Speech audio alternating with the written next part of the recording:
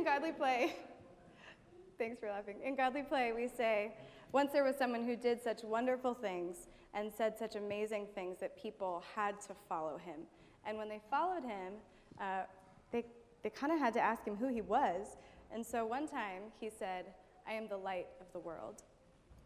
So we light the candle to remember that Christ's light is with us. So throughout the season of Lent, we have heard a lot from the prophets, some of them.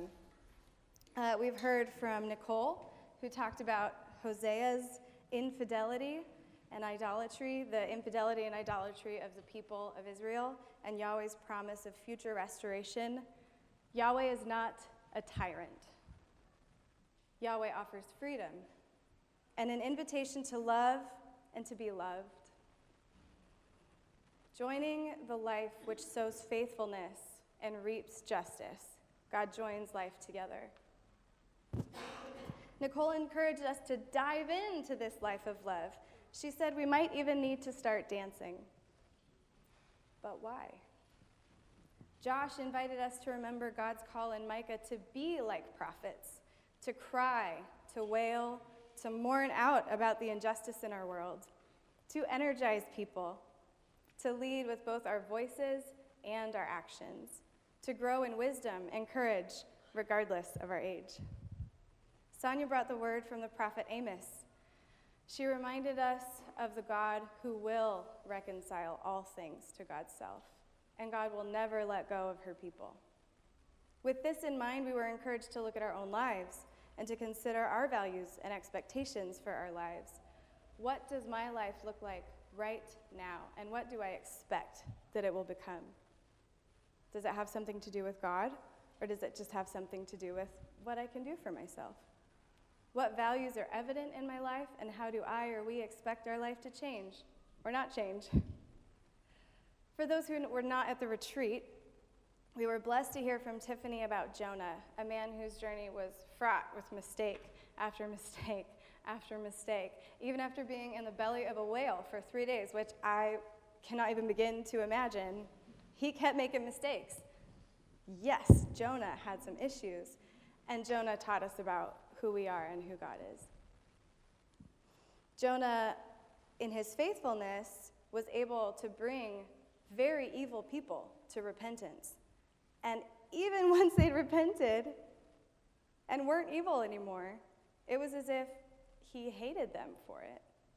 He didn't have any reason to say that he was better than them anymore, and he wallowed in that fact.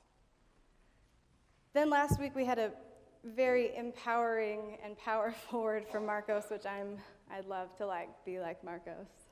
I'm not Marcos. It was so good. He encouraged us to offer our holy indignation to Yahweh and to listen for God's judgments. He shared with us that the rules of the tyrant, the rules of the empire, wealth, security, violence, exceptionalism, and idolatry will only lead to death and destruction. There's nothing else that those lead to. It's death and it's destruction. And that's the way of the world that we live in. He reminded us that sometimes we can only consider hope through hopelessness. And when justice and compassion are on vacation, it's hard to hope. In the stories of the oppressed in Habakkuk, we see an insurrectionist, protesting, rebellious hope that recognizes that the way things are is not the way that things have to be. In the midst of these oppressive factors, he invited us to not just intellectualize injustice, but to praise God and to sing, because God is the God of justice, not injustice. And so today we find ourselves in Malachi. Unlike some of our prophetic voices that we've heard, we don't really know who this person is. Malachi comes maybe 100, 150 years after Zechariah. Malachi isn't a proper name. It is now, but it didn't used to be a proper name for anyone. It just means my messenger. It could literally be anyone. But who it is somebody who knows who God is. It's somebody who is a part of the people of Israel. This person isn't just a messenger from outside. This person knows the laws of Israel. This person knows the rules and the love of God. This person knows and seeks the justice of God. And this person also knows Israel. Usually there's an introduction about the word of the Lord being to the prophet, or like to concerning Israel. And this is totally different. Malachi is an oracle, which is a word, of the prophet. Sorry. Yeah, Malachi is different. It's just an oracle. It's just a word. It says this is an oracle. Here's a word to Israel by Malachi. Who's no one? Who is my messenger? So Israel's like, what do we have to listen to this guy for?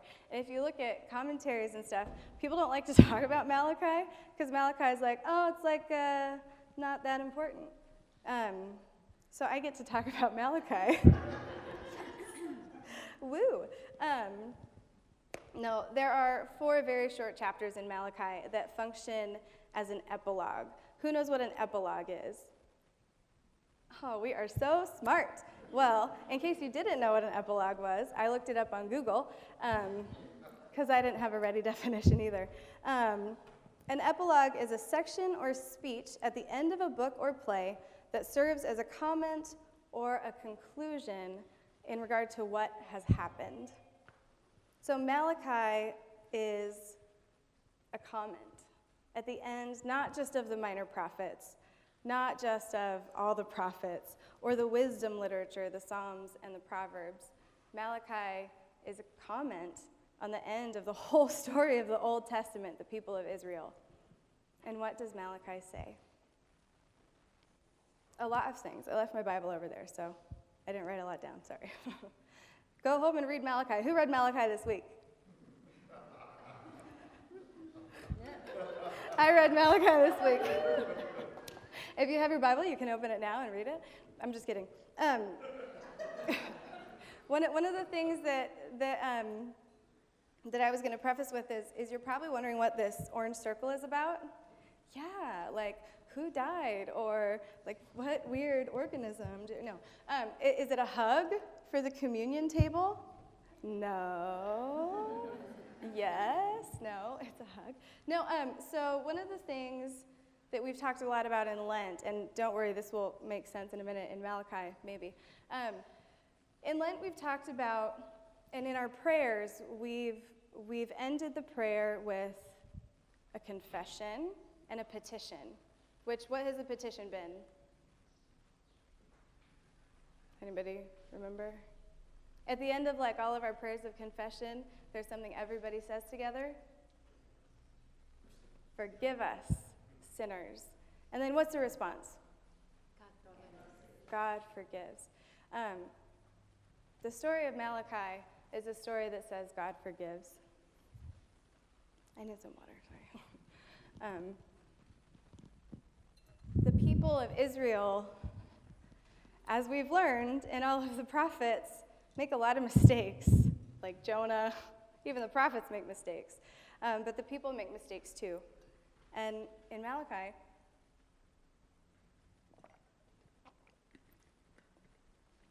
the messenger tells the people a few things about who God is and about who they are and their relationship together. The first thing that the messenger says is, God loves you. Yahweh says, I have loved you, Jacob. And Jacob is like, for the Jews, for the Israelites, they know that Jacob is our father, like father. Like George Washington is our father, you know? Some of us. Jacob, for the people of Israel, no, I'm just kidding, we're all Americans, and George Washington is one of the founding fathers, and so that's the language that we use to describe these people who gave us the story that we have today. For the Israelites, Jacob and Abraham and Isaac gave them their story. God is the God of Jacob, and all of the Israelites are the people of Jacob, and God says, I have loved you, and I have hated other people. And look, somehow, the rest of the world loves me. Malachi's like, the nations love Yahweh. This is weird. Yahweh has never been an important God in the history of the world. And somehow, in our book today, The nations love Yahweh. They're like, there's something special here. They see that. And yet the Israelites have forgotten. The people have failed Yahweh, but who and how? First, Malachi says, the priests, your pastors, your religious leaders, they basically have failed to keep their covenant. They've brought sacrifices that are sick, that are blind, that are contaminated. And these sacrifices that are supposed to purify the people have not purified the people. These contaminated sacrifices have made them unclean. They've contaminated the people, at least in the way that the sacrificial story works. But really, God is saying the priests are the ones who are contaminated. You, religious leaders, who aren't doing what you're supposed to be doing, you know the rules, and you're not following them. You've gotten lazy. Or the people before you got lazy, and they taught you to be lazy. So even though you can go back and read, you can make all these excuses for why we do things the way we do things. So your contaminated sacrifices are contaminating you. He has this really gross image that, like, since the confirmation kids are with us, I wasn't going to say anything about it, and then I thought, no, this is, like, really important. Malachi says, no, it's okay, Leah, I promise. Malachi just says that I'm going to take the intestinal, debris from your sacrifices and rub it in your faces and rub it in your children's faces, just so you know it stinks. So you can see that this thing, it's not a good thing. Naomi like that. It's funny, right? It's gross. I mean, it's one of those things, it's like, this is an image. We talk about the images in the prophets and how they help us see the dirtiness of the people. This is one of those images that you can't get away from, taking the refuse of the sacrifices and rubbing it in the faces of the people to say, this is not what I want. How much clearer does it get? This is the threat. I will do this. The problem, the most fundamental problem for the messenger, though, is that the pastors and religious leaders and priests are pledging a good thing, but what they offer is inferior. This reminds me of Matthew chapter 5 when Jesus says, let your yes be yes, and your no be no. Like Sonia said the other day, it is better to not care than to pretend to care. So again, the sacrifices themselves are not the actual problem. I mean, they are a problem, but they're more a symptom of a much bigger problem. Malachi also says, it's not just the priests. The rest of you aren't all off the hook.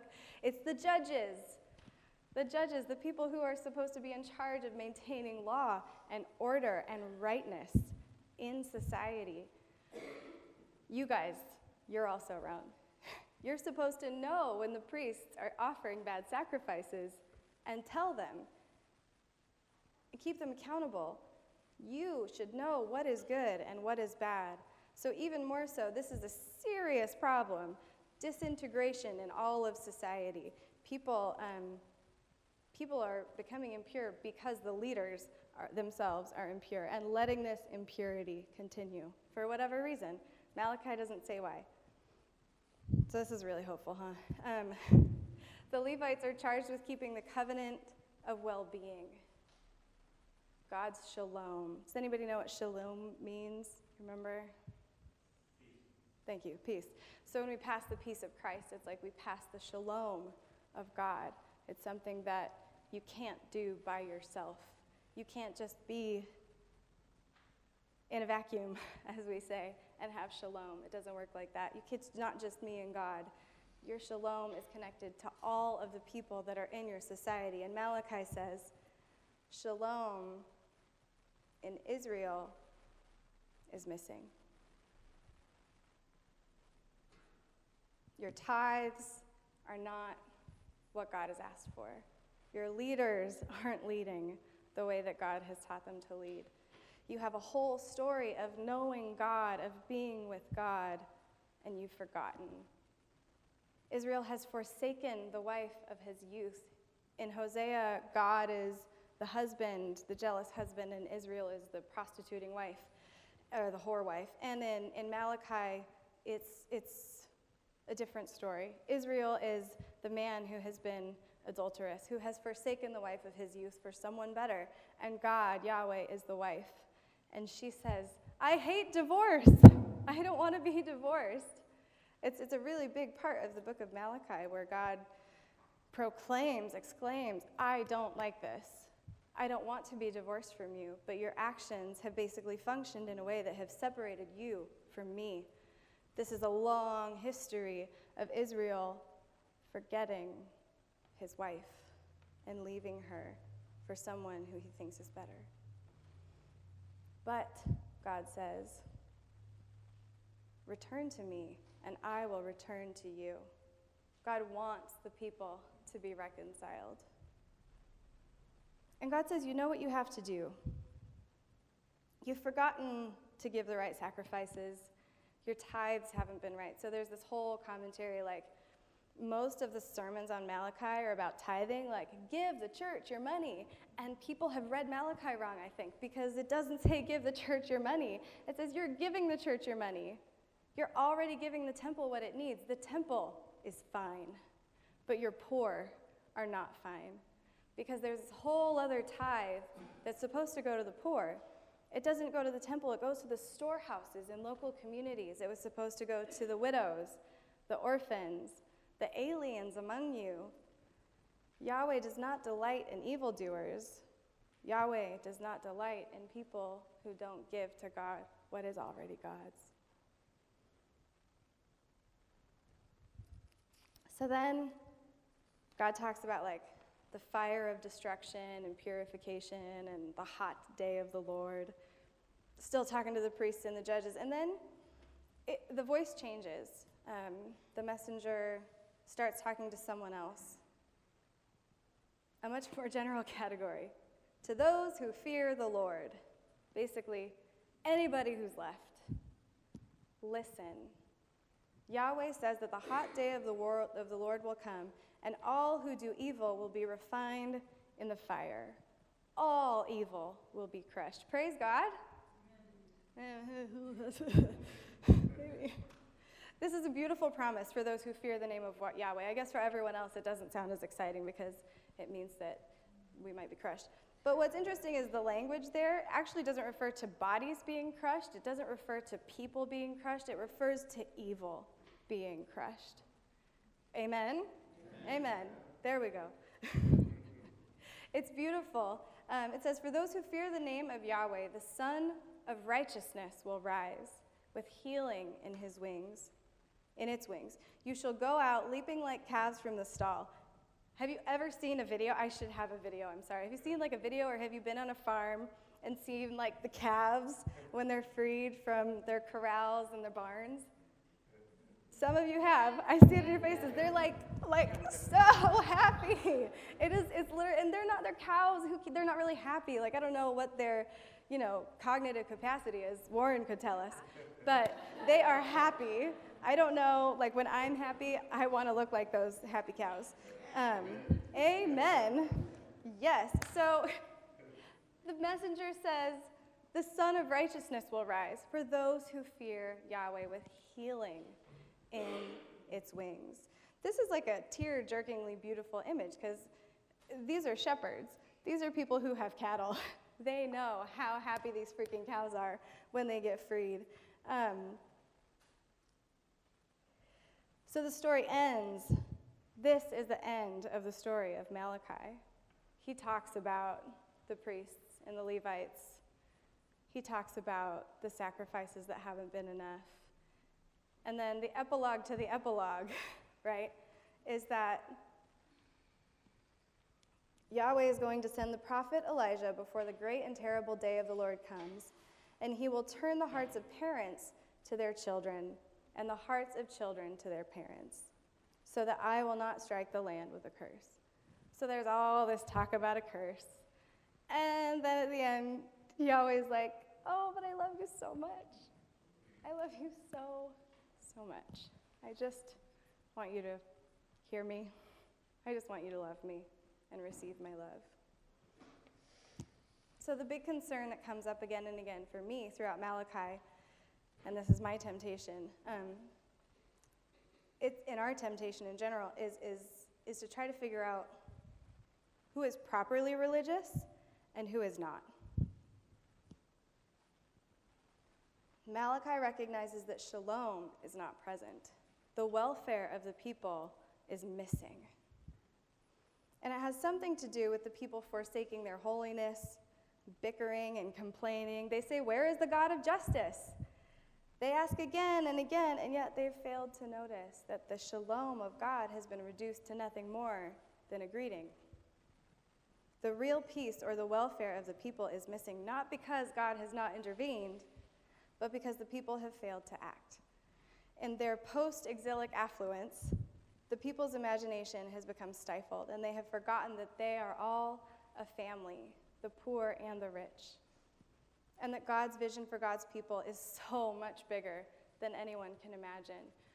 Throughout the prophets, God continues to talk about this vision that's way beyond the people of Israel, that moves into the whole rest of the world. There's the people of Israel who are God's people. This is God's family. And then he says, I'm going to make my family bigger, and it's going to be great, because my kingdom is big enough for everyone. So the prophets tell the story of a people who are not reconciled to one another. And because they are not reconciled to one another, they are not reconciled to God. Jesus says something similar in his rebuke of Simon in Luke 7. One of the Pharisees invited Jesus to eat with him, and after he entered the Pharisee's home, he took his place at the table. Meanwhile, a woman from the city, a sinner, discovered that Jesus was dining in the Pharisee's house. She brought perfumed oil in a vase made of alabaster.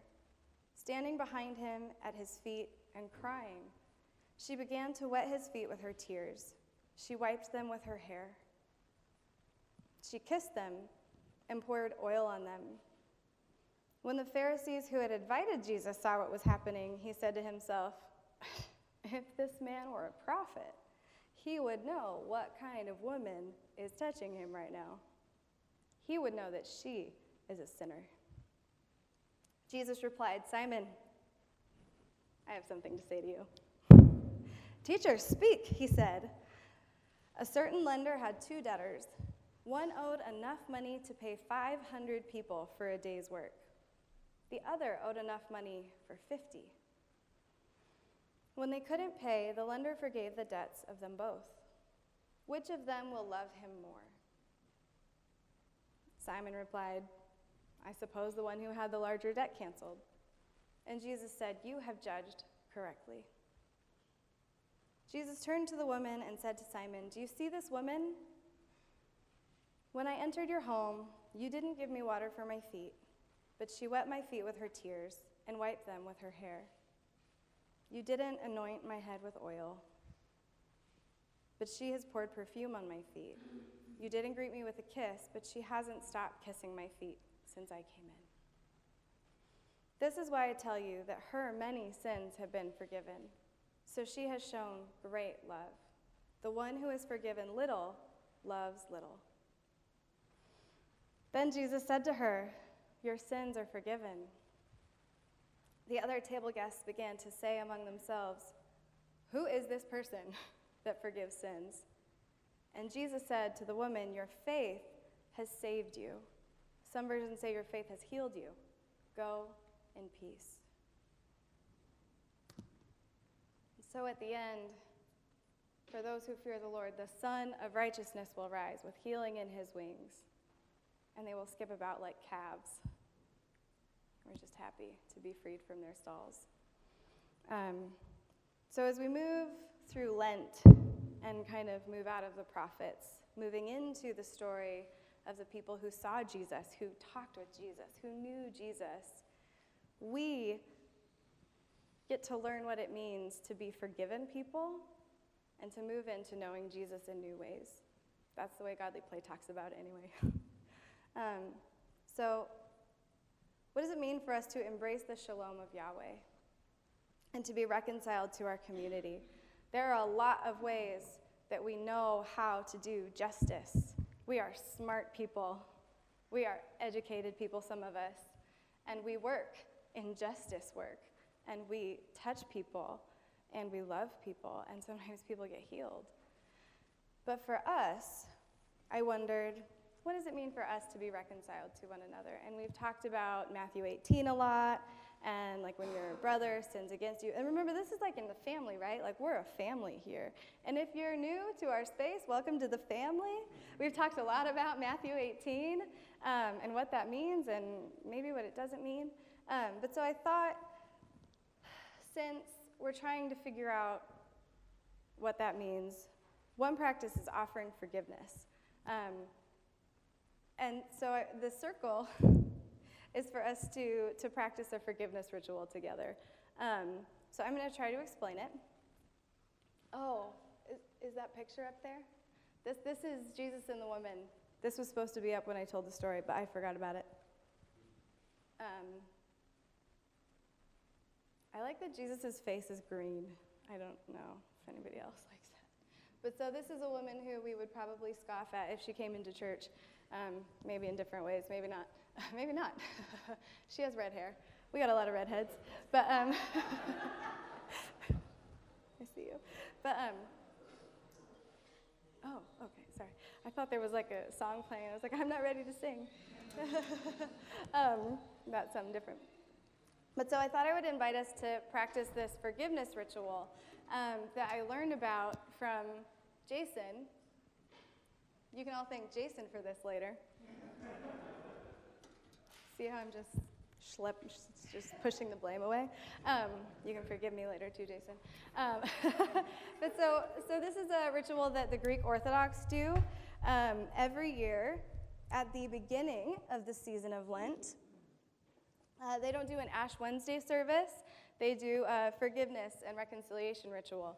And one of the reasons is to recognize that Lent and the movement toward Holy Week is a movement toward baptism if you haven't been baptized, and it's a movement to remembering our baptism if you have been baptized. So anybody can participate in this. Doesn't that make you happy? And it's awkward, and it's beautiful, I think. So what we'll do, I wish Heather was here. Heather was going to help me explain this, and I think she didn't come because she didn't want to do it, so. Sorry. She can listen to me say this later, and like, she's going to curse a lot, and it's okay. And then she can forgive me. Heather, you can forgive me. This is great. I'm just assuming she's going to listen to this. She may not. That's fine, too. So she's just really good at the logistics, so that was one of the things that I thought would be helpful. So Deborah's going to help me, and Zach is going to help me, and Peter's going to help me, because they were all, and Josh, maybe? I don't know, man. He got himself hurt on purpose. Not yet. So what we're going to do is everybody's going to stand in this circle, and eventually we're gonna face one another. There will be a movement that I'm going to need help with from somebody else to describe a little bit better. And we believe that we were all made by God, yes? Amen? You were made in the image of God, amen? Amen! You were made in the image of God. Look to the person next to you and say, you were made in the image of God. Do it. Amen. We believe that God breathed life into humanity a long, long time ago. And whether that was through an evolutionary process or just a bing, bang, boom kind of a thing, I don't know. That's up for somebody else to decide. But we were made in the image of God, and God's breath is in us. Amen? So, having said that, because God's breath is in us, we're not perfect, we are not God. But we also get to give God's breath to others and share God's love and God's forgiveness with others. So what we're going to do is, like we've said each week during our, see, they love each other, during our prayers of confession, we've said, forgive us sinners. And this morning, what we'll do, Deborah, come do this with me. We'll all practice. Well, you don't have to touch. Okay. That was the thing. I said, maybe I'll have people touch, and somebody said, no, Deborah said. Really touch? Yeah, really touch. Okay. So you don't have to touch, but you can touch me right now because it's like we're getting married and it helps. Okay. Because I love you. So we're all going to say to each other, forgive me, a sinner. God forgives. Yes. Forgive me, a sinner. And then I will say, God forgives. God forgives. Amen. Yeah. And so in the Greek Orthodox Church, they cross themselves. There's a very specific way that it works. The Catholics do it differently too. You don't have to cross yourself, but it is one way of recognizing that the Father, Son, and the Holy Spirit dwell within you and within the person who you're interacting with.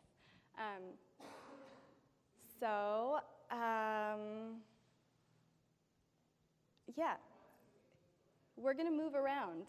So the idea is that like in our prayer of, what's it called? Jabez? No. No. No, in the adapted Lord's Prayer, it says, forgiveness will flow like a river from each one to each one. This is our prayer. We're just going to practice this today to see if maybe this is what life could be like. Right? I think it'll be really special. So I'm going to invite everybody to stand up. If you can't stand and you need to sit, you can. So Josh, you can be on the end. And if Pat wants to, she can come. And she can be on the other end. So we're all going to come close.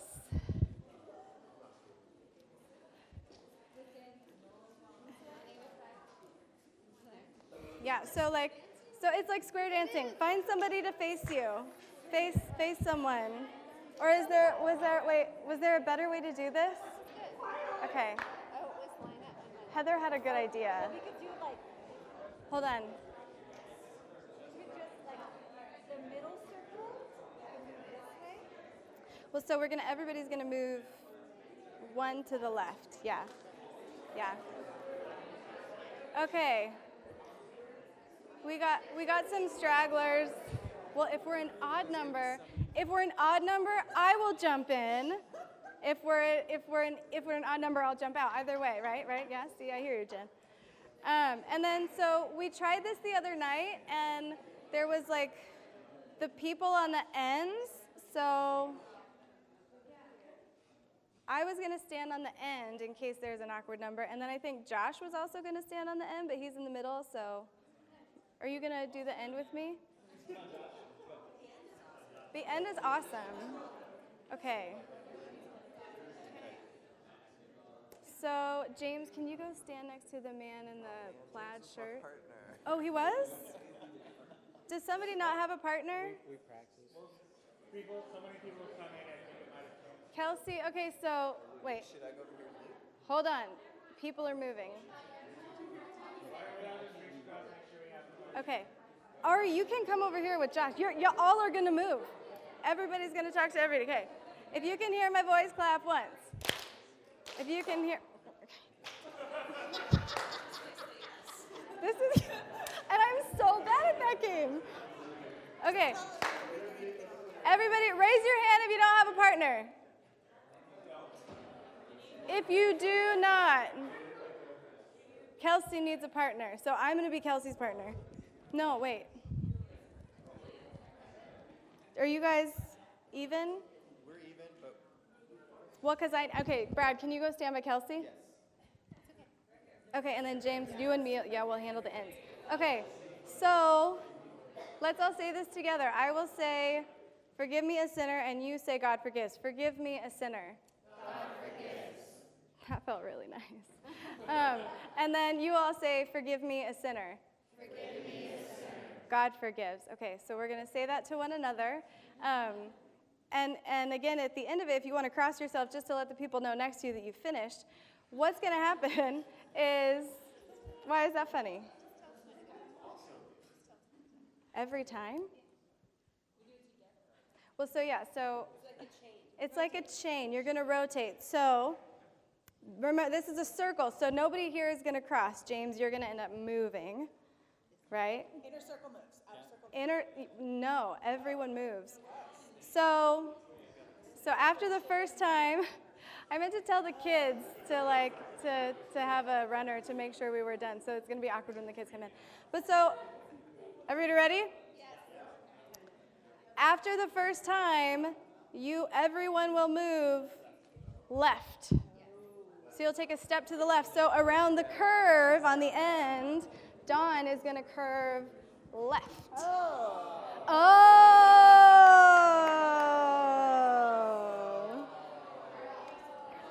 Okay. And at the end of this, well, yeah, and then, okay, hold on. Is everybody ready? So just remember to be attentive to the people next to you. If you'd like to touch the person, that might, if you want to hold hands with somebody, there's hand sanitizer somewhere. I'm sure somebody has them in their purse. Yes. Well, yes. But so the people at the ends will be the people who, like, at the skip should eventually get resolved at the end because we're going to stay at the ends. Yes. So, okay.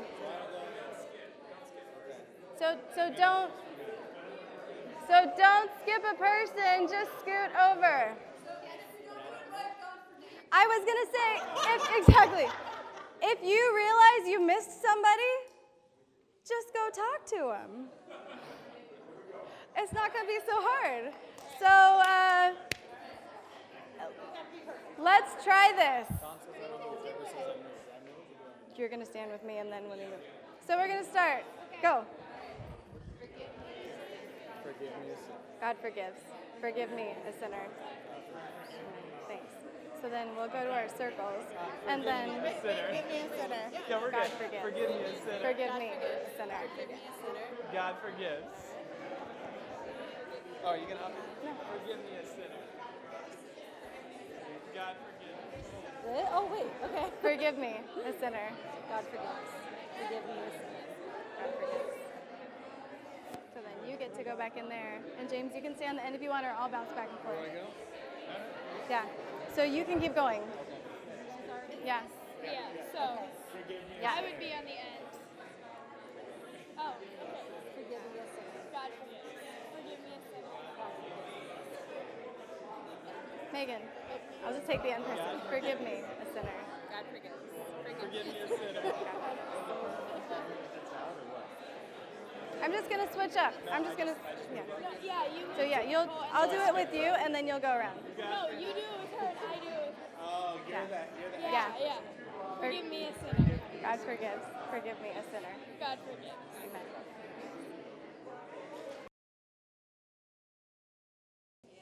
Thanks. So again, Malachi invites us, Malachi, God's messenger, invites the people of God to be reconciled to one another and to be reconciled to God. So we do this work together. It's not because God needs us to do this work, but it's because this is how we get close to God, because God is in us, because you were made in the image of God. Amen. Don't forget that this week. Amen. We're going to get this.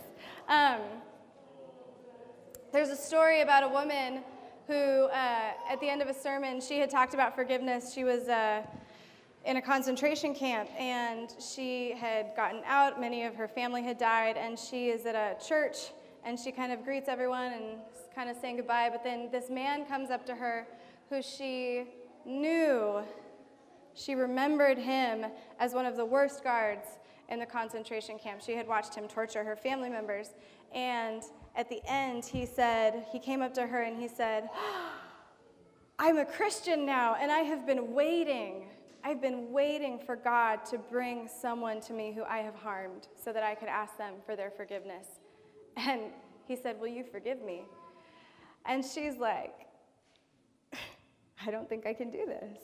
And she tells the story of how she doesn't think she can forgive him. And so she says, this has to be from God. So she prays that God will forgive him. And she says, yes, I forgive you. And touches him. And she said that in that moment when she reached out and touched him, she felt something, the Spirit of God move in her from her chest all the way out to her arm to touch this man who had committed pretty terrible crimes against her family. And so I think one of the things that Malachi talks a lot about is the evildoers being reconciled to the people of God. And that's hard. That's really hard for me to imagine. But if we can practice forgiving each other, then maybe we can imagine what God sees, and we can see that God wants all people brought back to God's self. And so this table is about that. This table represents the night that Jesus was arrested. He wasn't just betrayed. He was taken by the police and put into prison to go toward his death. And this table that we celebrate helps us remember that we break the bread, not because it's delicious bread, although it is, I'm sure. It's really warm and it smells good, and I can't eat it. But Jesus, on the night that he was betrayed to his arrest, took the bread, and he broke it. And that was like unleavened bread. It wasn't nearly as nice as this. He said, "This bread, this is my body, broken for you. Whenever you eat together, all of you," and he had just finished telling them that someone was going to betray him. "Whenever you eat together, do this in remembrance of me." And this week, as we move into Holy Week, some of us will be practicing, will be guests at a Passover service at someone's house. And we'll break bread, and we'll recognize that this is the bread of affliction. This is the bread that represents the slavery of the people of Israel that God freed them from. So when we break the bread today, we do it in remembrance of the one whose body was broken for the sins of the world. And then he took the cup. They were all getting close to being drunk by that time because you drink several cups at Passover. And so he took the cup and he said, he poured it out and shared it. Because there's always enough at God's table. And he said, "This is the blood of the new covenant. Whenever you drink this, do this in remembrance of me." And he prayed that his Father would give him strength and that his Father would be present. And today we pray that the Holy Spirit will be with us and guide us and teach us what forgiveness means as we eat God's body, as we eat the body of Christ and drink the blood of Christ and go out into the world renewed by the Holy Spirit.